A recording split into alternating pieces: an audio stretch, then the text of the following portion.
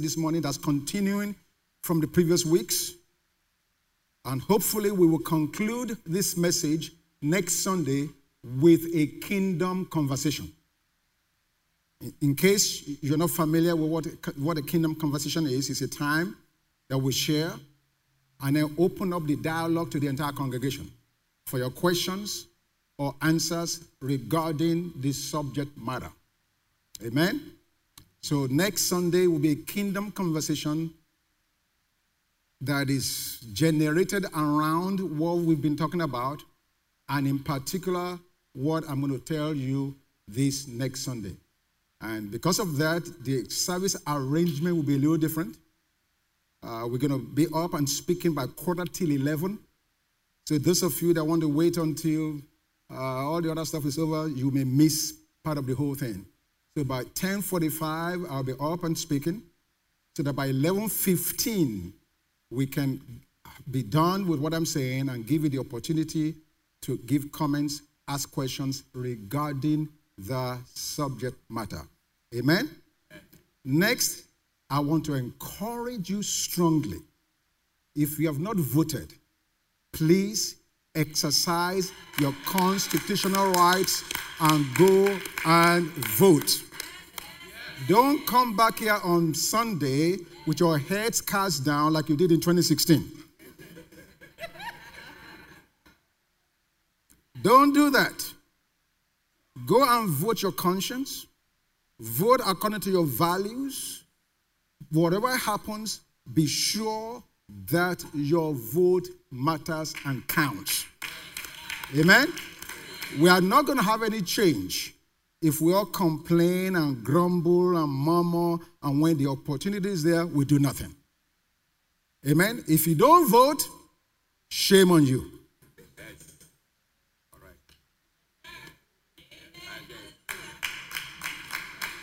Oh, are you running for Congress or something?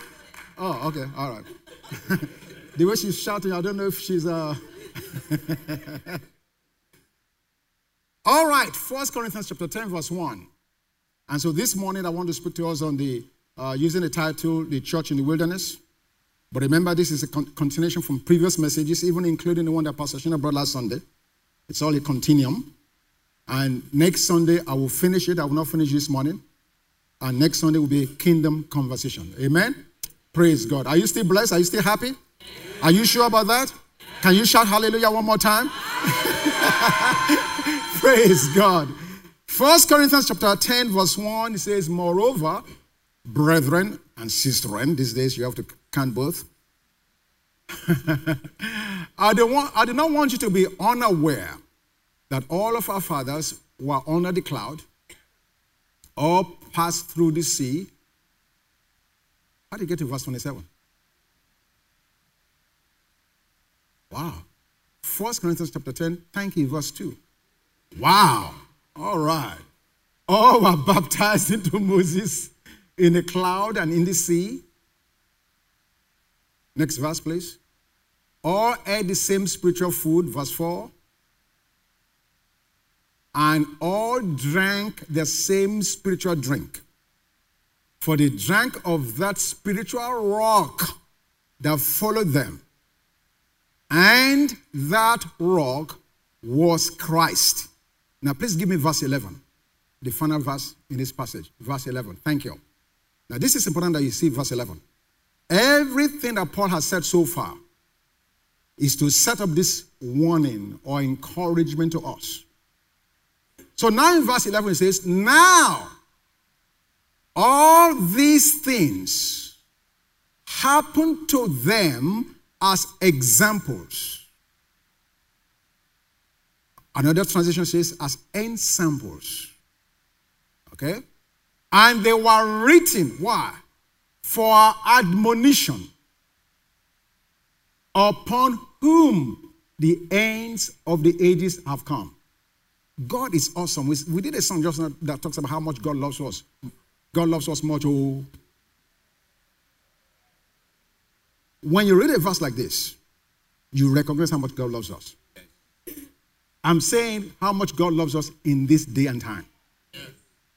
That he will allow a whole nation to dramatize for us the time that we are living in.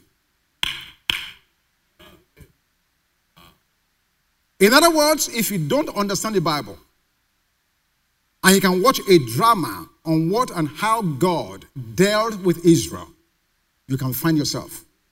And that's what's going to happen this morning. That's how much God loves us. Say with me, say, God loves us much. That is the fact. I don't know where you're coming from this morning, what happened to you last night, day before, last week, last month, life's dealings.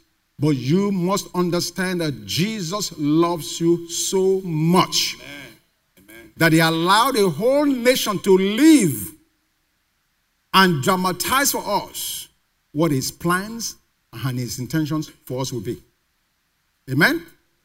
Now, go with me to Acts chapter 7, verse 38. Acts chapter 7, verse 38.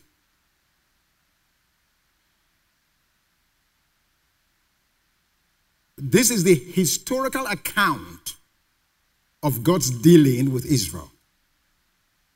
Verse 38 says, this is he, referring to Jesus, who was in the congregation in the wilderness.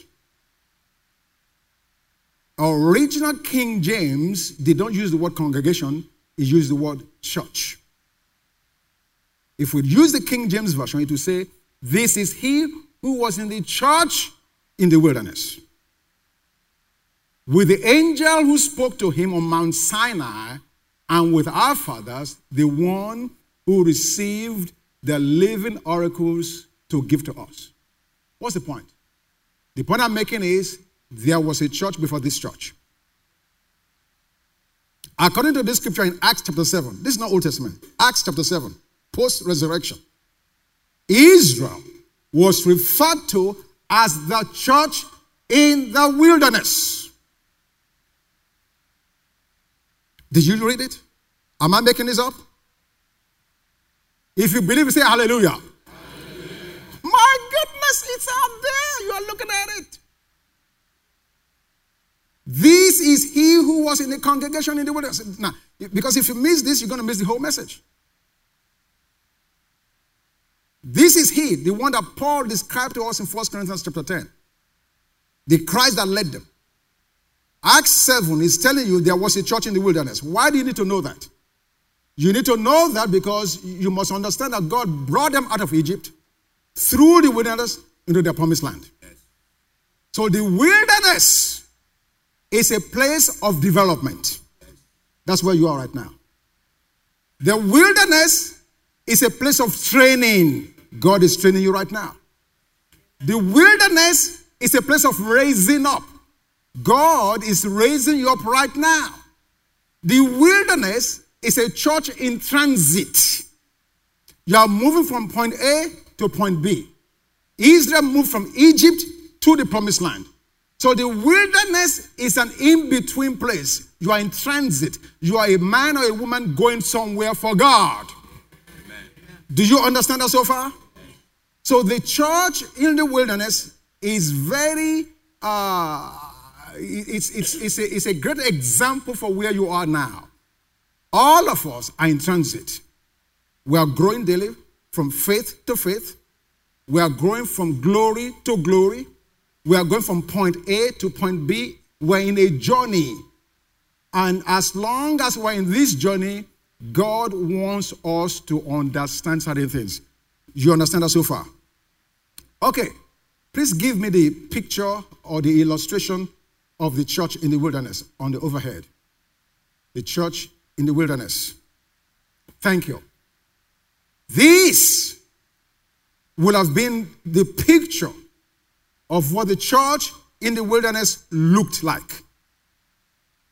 Notice certain things about this church.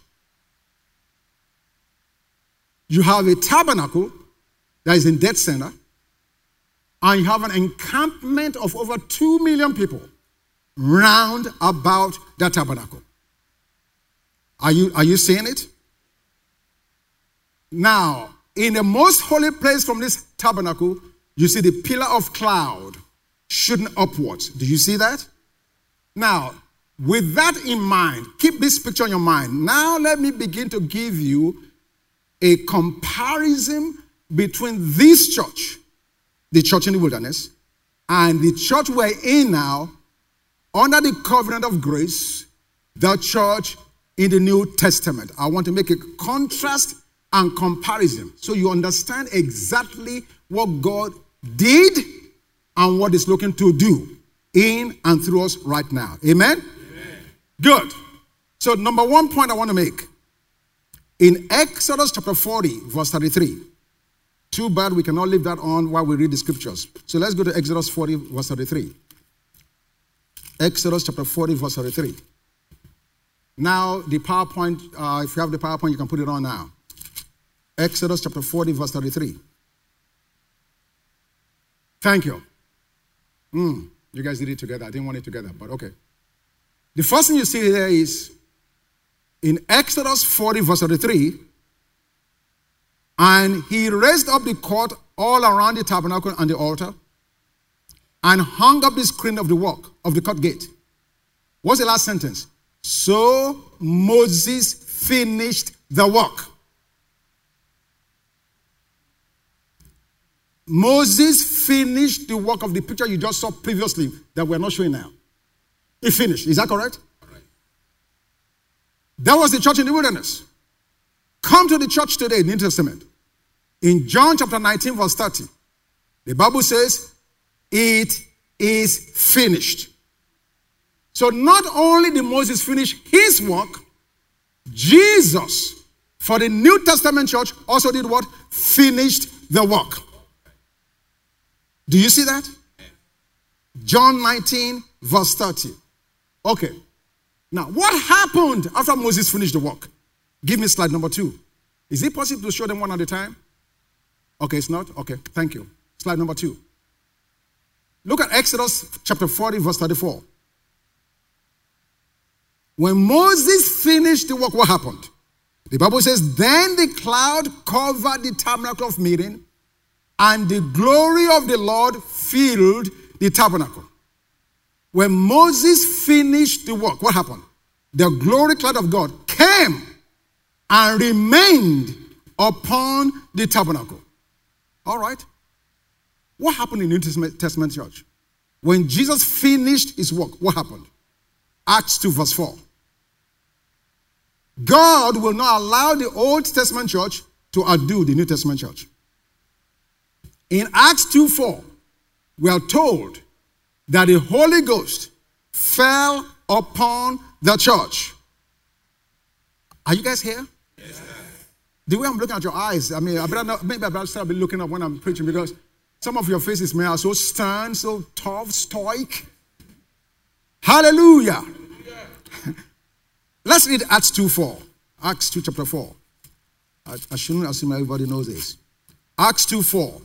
And they were all filled with the Holy Spirit and began to speak with other tongues as the Spirit gave them utterance. Now, this is the point. Moses finished the work. The glory of God came. The power of God came. The presence of God came. Jesus finished the church. He finished the redemption work. And we're told in Acts 2:4, the Holy Spirit came upon that church. You see that so far? Slide number 3. Slide number 3. The cloud remained on the tabernacle throughout all their journeys. Oh, this is huge. Let's read that. Exodus chapter 40, verse 38.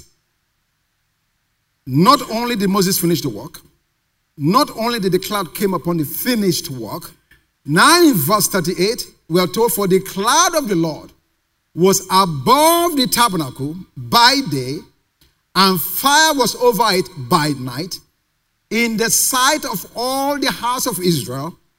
Now, this last phrase is the one I really want to pay attention. What did he say? Throughout all their journeys. Did you hear that? This glory of God, this presence of God was upon them throughout all their journeys. When they murmured, the glory was upon them. When they complained, the glory was upon them. When they failed God, the glory was upon them. Nothing they did or could have done affected the power and the presence of God upon the camp. That was in the Old Testament. What happens to us in the New? The church in the New Testament. Here we go. Jesus made a commitment in Matthew chapter 28. He said, "Lo, I am with you always, even unto the ends of the earth." Hebrews 13 verse 5 says, he said, "I will never leave you nor forsake you." Now, does that mean he will not leave or forsake you, or he will be with you until the end of the earth when you're doing good?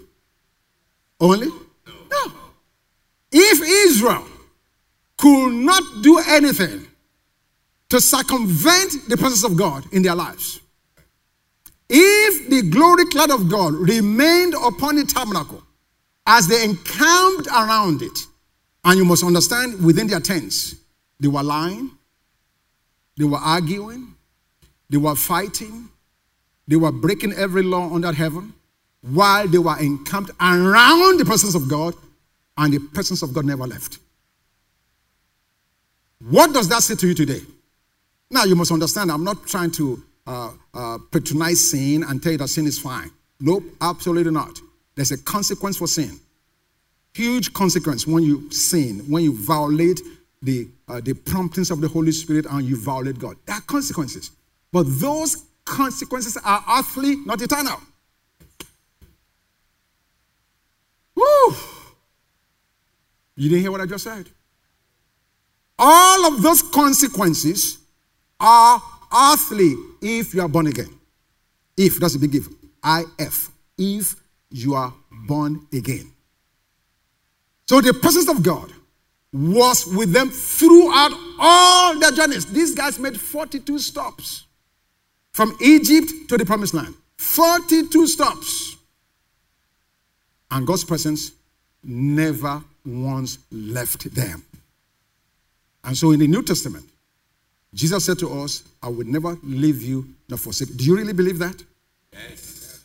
Because many times things will happen to you. You lose a job, you get into a tight situation, and the first thing the enemy wants to say to you, God is not with you. And if you're not careful, you begin to believe that. You begin to look at God based on your circumstance. And the Bible is telling us that your circumstance does not move God. God has already made up his mind concerning you. He loves you seriously. He loves you so much. Nothing that you can do or will do will ever move God to change his mind or his opinion towards and concerning you. Amen? Slide number 4. This is huge. In Exodus chapter 40, in verse 36 and 37, look at what it says.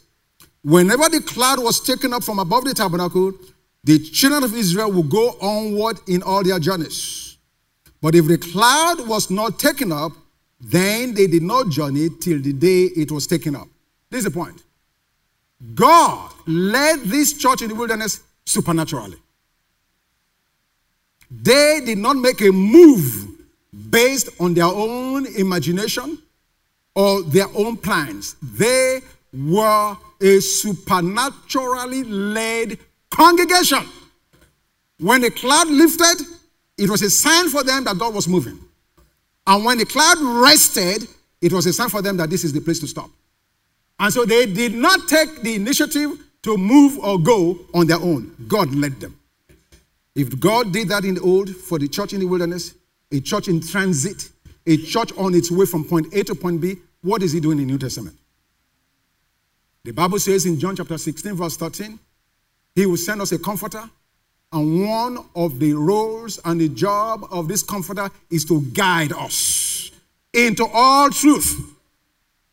To guide us. Now, when I look at that word guide, I contrast that with like a travel agent.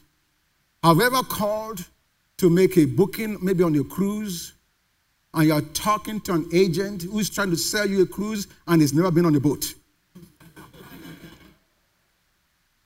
It's a travel agent. It's never been on a boat, and every question you ask, they have to look at the brochure. What does that mean? What is it? Why? They have no experience. They don't know where you're trying to go. They have to read up on it. So you contrast a travel agent with a guide, a tour guide. A tour guide, in contrast, is a person who has been there, knows what it looks like, understands the experience, and tries to bring you into the experience that they already have been into. The Holy Spirit is a guide, not a travel agent. The Holy Spirit knows where you are going. In Numbers 10, verse 33, the Bible said God went on a 3-day journey, advanced journey, my God, to search out a resting place before bringing the people in there. So God is not looking to bring you and I into a place He's not been. You recognize He created all things. All things are made by Him. So when you allow the Holy Spirit to guide you, He has already gone ahead of you, checked the places out, knows what's good, what's right, what's bad, knows what's going to work, and says, now based on my experience, let me now take you on the journey.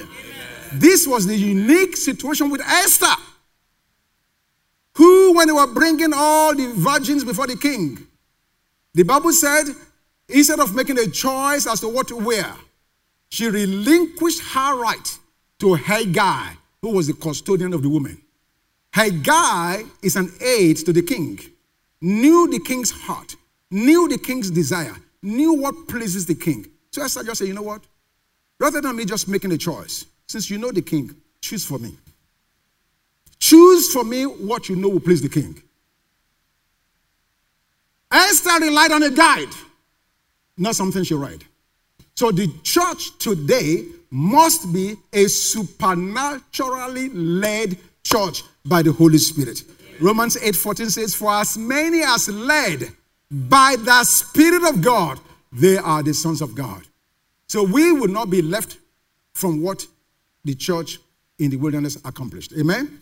Slide number 5. Now, this is very interesting.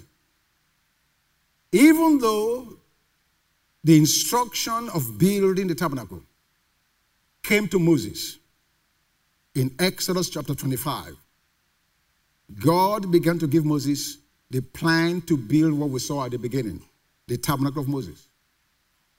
But we know for a fact that the persons who did the actual building were named, and their names were Bezalel and Aholiab. Please read with me Exodus chapter 31. Exodus chapter 31. Bezalel and Aholiab built the tabernacle as they were endowed with wisdom and understanding by the Spirit.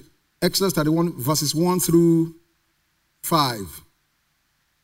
Then the Lord spoke to Moses, saying, see, I have called by name Bezalel, the son of Uri, the son of Ur, of the tribe of Judah.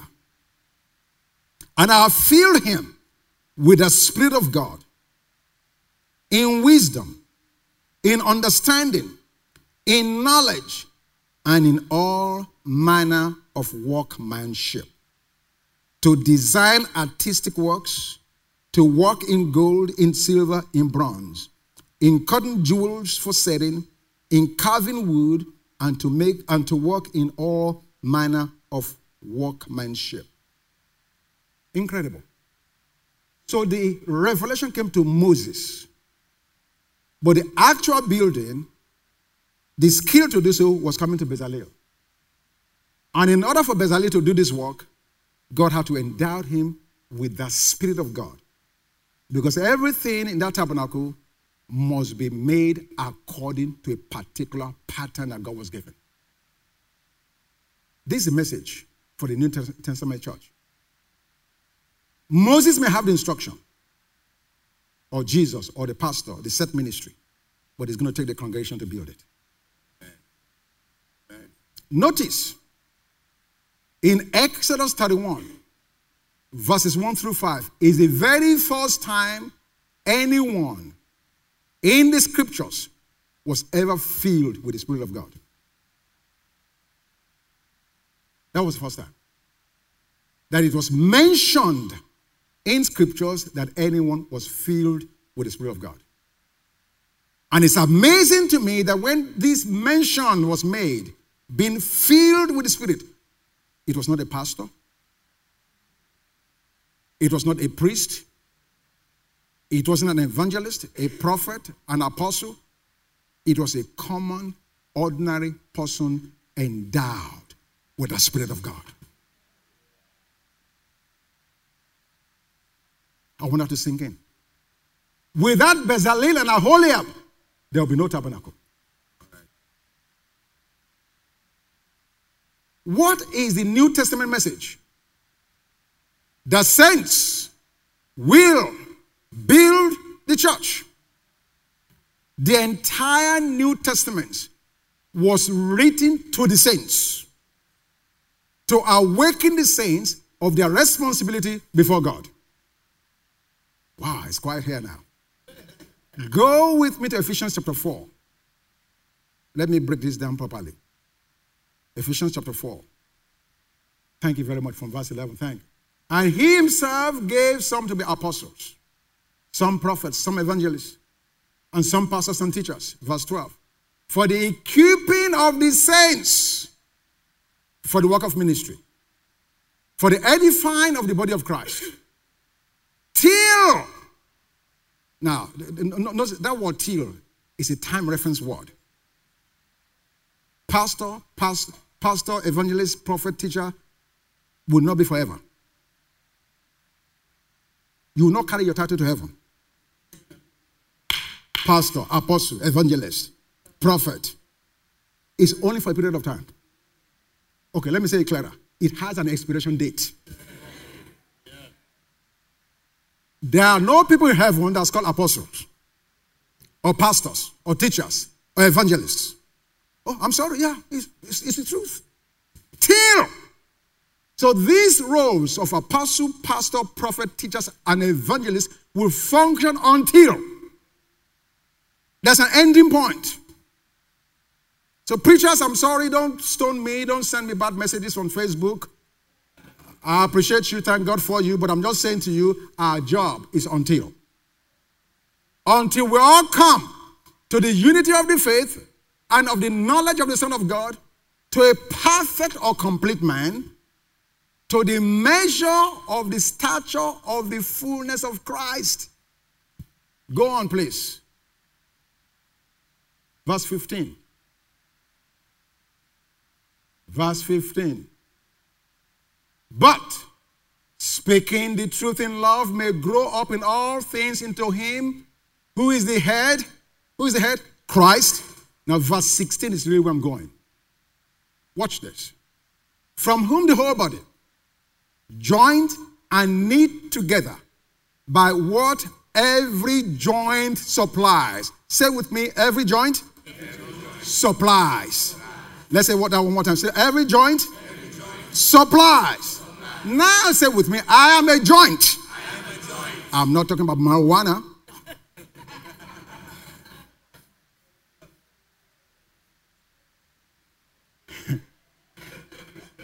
Hey, listen, in Canada now it's now legal. Some of you are flying to Canada to get a little smoke, but I understand that. Say, I'm a joint and I supply. Think about that. The Bible says every joint supplies. What would have happened if Bezalel and Aholiab did not supply? There will be no church in the wilderness. The Bible said every joint supplies. Okay, let's bring it home. As human beings, how many joints do you have in your body right now? What would happen if those joints in your body now are not supplying? How would you function? In fact, if those joints are not supplying, you'll be diseased. This is a serious message to us. Moses got the revelation, but Bezalel and Aholiab and his group built. Yes. They were endowed with the Spirit of God, with the ability and skill to build. So Paul takes that and tells us in the New Testament church that the role of the fivefold ministry is to equip the saints, to perfect or complete them, so that they, as joints, can supply. Ask yourself, how much supply have you brought forth this year? This year is about to be over. We jump, shout, praise, get excited about how much God loves us. And He does. But I don't want this year to go over without you having a reflection. What is your supply to the body of Christ? How much has the body benefited from your existence in 2018? Don't let's go to 2017 or 16 because I don't want us to get in depression. Let's just think about this year. Let's think about this year. Because God gave the ministry so that you can be equipped and become perfect or complete. Not perfect as in blameless, but perfect as in being complete. So you now as a joint can supply. Think about that. Let's go to the next one. Same verse. According to the effective working by which every part does its share. Say with me, I'm a part. I do my share. Did you just lie?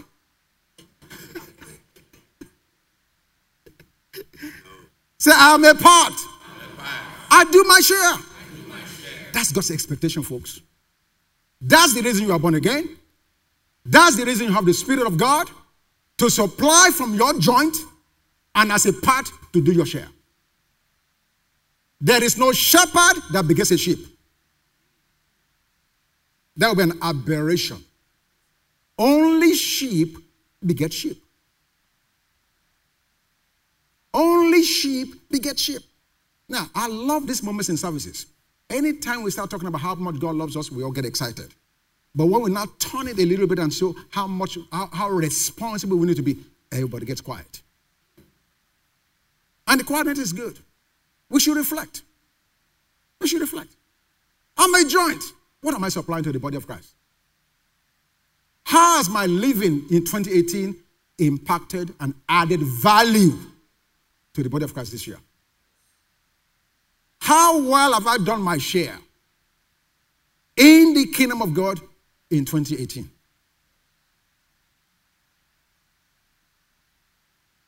That's a very good reflection point for all of us. Now, when we understand this, we cannot begin to understand why Paul prayed certain prayers for the church in the New Testament. Go with me to Ephesians chapter 1. Remember what God gave Bezalel. He endowed him with the spirit of wisdom, understanding, and knowledge. Remember that. Wisdom, understanding, and knowledge. Now with that, let's go to the book of Ephesians chapter 1. Let's see how Paul understood that. Ephesians chapter 1, verse 15. Therefore, I also, after I heard of your faith in the Lord Jesus and your love for all the saints, do not cease to give thanks for you, making mention of you in my prayers. What is he praying? Verse 17. That the God of our Lord Jesus Christ, the Father of glory, may give you what? The spirit of what? Wisdom, revelation, in the knowledge of him. And verse 18, that the eyes of your understanding be enlightened. To what? That you may know what is the hope of his calling. Paul was praying for the Ephesians church exactly what God gave to Bezalel. Exactly what God gave to Bezalel. So that Bezalel will understand the hope of his calling. Why are you alive, Bezalel? Why are you alive, Aholiab? to receive wisdom of God, to receive understanding concerning the things of God, to receive knowledge concerning what God wants you to do, so that your calling or your life will not be a waste. These should be our prayers. Listen, I don't know how else to say it. The Pauline prayers should be our prayer. Now, you know the amazing thing about this Bezalel story in Exodus 31 verses 1 through 5? Notice how definite God described Bezalel. The son of Uri, the son of Hur. Anytime God gets that specific, you need to pay attention. Who is Hur? In Exodus 17, the Bible said Moses went on the mount to lift up his hands as a congregation was fighting the Amaleks. And that whenever his hands get weary, Israel will be losing the battle. But when his hands were lifted up, they'll begin to win. The battle will change. And two men sat Moses down on a stone. They didn't have cushions and chairs. They had a stone. One was Aaron, who lifted up one hand. The other was Hur, who lifted the other hand. Watch this. What is Aaron's reward for service? God gave his family the priesthood, Levites. Called them out and rewarded them with the priesthood in Israel. What was Hur's benefit for what he did? God bypassed his son and went to his grandson and gave him the spirit of wisdom in understanding, knowledge. Yes. What am I saying to you this morning? Your service for God will never be in vain. It can never be in vain. God does not forget your labor of love in that you serve and continue to serve. So for those of you who are serving God, who's walking in the kingdom, who's doing whatever God is asking to do, I want to say to you, keep on doing it. Your reward is much with glory of God to come. God will never forget your labor of love. Never. And for those of you that's not busy, that's not doing anything, consider it. Because what you do today, you may not reap it in your time, but it may be the seed that your children need for their future. It may be. That's what happened. Aaron's children entered into the priesthood. He didn't ask for it. He didn't pray for it. God just rewarded him. Bam. Uri, nothing happened in his time. But God says, I didn't forget you. I'm saving the blessing for your grandchildren. Yes. A good man leaves an inheritance for his children's children. And the wealth of the wicked is laid up for the just. Don't forget that. 5 minutes ago, 2 last points, very quickly. And I'll pick up these 2 points from next Sunday. I just want to mention them now, then next Sunday we're going to pick it up to develop them. Slide number 6 on the church in the wilderness. The people gave generously. That was the only way the tabernacle was built. They gave so generously in Exodus chapter 36, in verse 3 through 6. The Bible said, tell the children of Israel not to give anymore. Did you hear what I just said? Yes. Have you ever seen a church in modern ages where the preacher is not asking for your prophet's offering, your first fruit offering, your tithe, your this and that and that and that, on and on and on? Can you imagine what God did in the Old Testament? Where the Holy Ghost was only upon them, was not within them. They don't have what we have. The cloud was over them, just on top of them, upon them. You and I have this cloud inside of us. Huge difference. Yet, in that old economy, Bezalel and Aholiab came to Moses and said, listen, we have a problem. It's not the AC compressor, it's not blown, no. Our problem is not that the AC is not working. I hear that from Pastor IBK all the time. I wish you would come to me with another problem. They didn't come and say, well, we need to tar the road. No. We have a problem. But the problem is that we can't count the offering. It's too much. I am waiting for a day in this church when the counters will call me and say, please. We are spending the nights, 2-3 nights, counting the offering, please. Old Testament. Moses had to give an instruction. Tell them to stop bringing. How about the church in the New Testament? They were not outdone. Let's go to the book of Acts. The church in the New Testament gave selflessly. Acts chapter 4. Selflessly. I got 3 minutes to go. Acts chapter 4.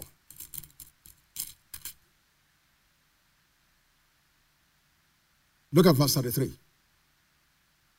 And with great power, the apostles gave witness to the resurrection of the Lord Jesus. And great grace was upon them all. Oh, mama. I will not do it any justice if I don't explain to you why they gave so much in the Old Testament. Because you're about to see it in the New. Don't turn there, but if you read Exodus chapter 24, the last 2 verses of Exodus chapter 24, the Bible described that Moses was called up to the mount with God, and that the glory of God covered the entire place in the sight of all Israel. They saw the glory of God. It is out of that glory of God in Exodus 24 that we now move to Exodus chapter 25 verse 1. When God now said to Moses, ask Israel to give me an offering. Don't miss it. Because in the book of Acts chapter 4, in verse 33, we just read that the grace of God was upon them all. Subsequent to that grace, we now begin to read in verse 34. What happened? The grace was upon them all. Verse 34 now. Watch what happens. Nor was there anyone among them who lacked. That's what grace does. For all who were possessors of lands and houses sold them and brought the proceeds of the things that were sold. Verse 35. And laid them at the apostles' feet, and they distributed to each as anyone had need. Question. Who asked them to do this? Who asked them to go sell their lands and their properties? No one had to do so. Why? Because the grace of God was upon all. The enablement, the power, the presence of God was upon. They didn't have to tell Greg about it. They didn't have to tell Bush about it. They didn't have to tell Sam about it. They didn't have. Everybody like, oh wow, there's grace in the house. Wow. Yeah. The power of God is here. The presence of God is here. And the next result of God's grace upon all was a spontaneous response to say, you know what? My God, we love what we see. We love the grace of God upon us. I love the fact that God, you are a blessing God. You love us so much. I am going to respond to your love, to your blessing in a reciprocal way to say, thank you for loving us so much. Hallelujah. Nobody had to raise an offering. I am praying that the day will come when the modern day church will not take out all this time in raising offerings. When the people of God will understand that the correct response in gratitude for what God has done for us is to be a blessing back to God. In a spontaneous way. Why did these guys in Exodus give so much?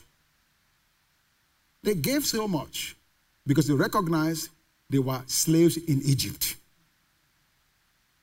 As a slave, they had no property. They had no identity. They had absolutely nothing. And without them asking for anything, God made them millionaires overnight. Spoiled the Egyptians. And God gave them, transferred the wealth in one night. So they recognized that apart from God, they were nothing. How do you think about yourself today? Do you really think you have anything that God has not given you? Is there anything in your possession that God has not made happen? Can any of us be anything, have anything, if God didn't do it? We are quick to forget that. When we ask the question in a forum like this, everybody says, oh yeah, God is. God is the one. But when that God that you claim is the one says, release something, all of a sudden, mammon comes in. My prayer for us is that we get to that point where per second, we connect back to our source, recognizing that God is the El Shaddai, the ever all-sufficient one, the great Jehovah Jireh, the God that supplies all of our needs before we ever know we'll have a need. And that as we trust him and cast our cares upon him, we'll see him to be faithful over and over and over and over. Amen? We'll pick it up from there next week. Amen. Now, as we pray now, Israel had a bad rap. We read about Israelites, how they murmured, how they complained, how they got into idolatry, all those things were through. But let me remind you that Israel, in fact, fulfilled her destiny. I'm saying that to you because I'm about to pray now. You're having challenges, you're stumbling, you're having obstacles, and if care is not taken, it looks like your minus is a lot more or overwhelms your pluses. It looks like your deficits far exceed your surpluses. And if you're not careful, you can get in depression. Israel, in spite of all her faults, fulfilled God's destiny. You know how? You read it in Matthew chapter 1, verse 1. This is the generation of Abraham, the son of David, the son of Jesus Christ. What am I saying? In spite of their fault, they produced Jesus in the flesh. Amen. Amen. They brought forth Jesus. Apart from the Jews, we will not have Jesus. And so what I'm saying to you is, as Jesus is, so are you in this world. If they produce Jesus, you will bring him forth. You will bring him forth. And so, Father, we thank you. We bless you, Lord God, for this privilege of knowing how Jesus was the angel that led the church in the wilderness. And in spite of their journeys and all their ups and downs and all the things that happened to them, they brought forth you, Jesus, in the flesh. And so, Lord, we thank you for your endowment upon us right now. Those that are born again, those who have believed on you, on your name, that you filled us with your spirit, that the Christ in us is the hope of glory. You are not just among us, you are within us. We embrace you, Jesus. We thank you, God, that even though we have faults, we have challenges, we have issues, we thank you for the assurance you've given us that you will never leave us nor forsake us. So we are confident this morning that your presence is upon us, and that in due season we bring forth you, Lord Jesus. You said that the earnest expectation of the creation is awaiting the manifestation of the sons of God. And so we declare that we are the sons and daughters of God. We will manifest your nature. We will manifest your love and your goodness to our world and to our generation. Thank you, Father God, that you are keeping us to be the Bezalels and Aholiabs. As joints, we will supply. And as parts, we will do our share. Thank you for your mobilization. Thank you for your equipping. We honor, we bless you now, Lord God, in Jesus' name. Amen. Praise God.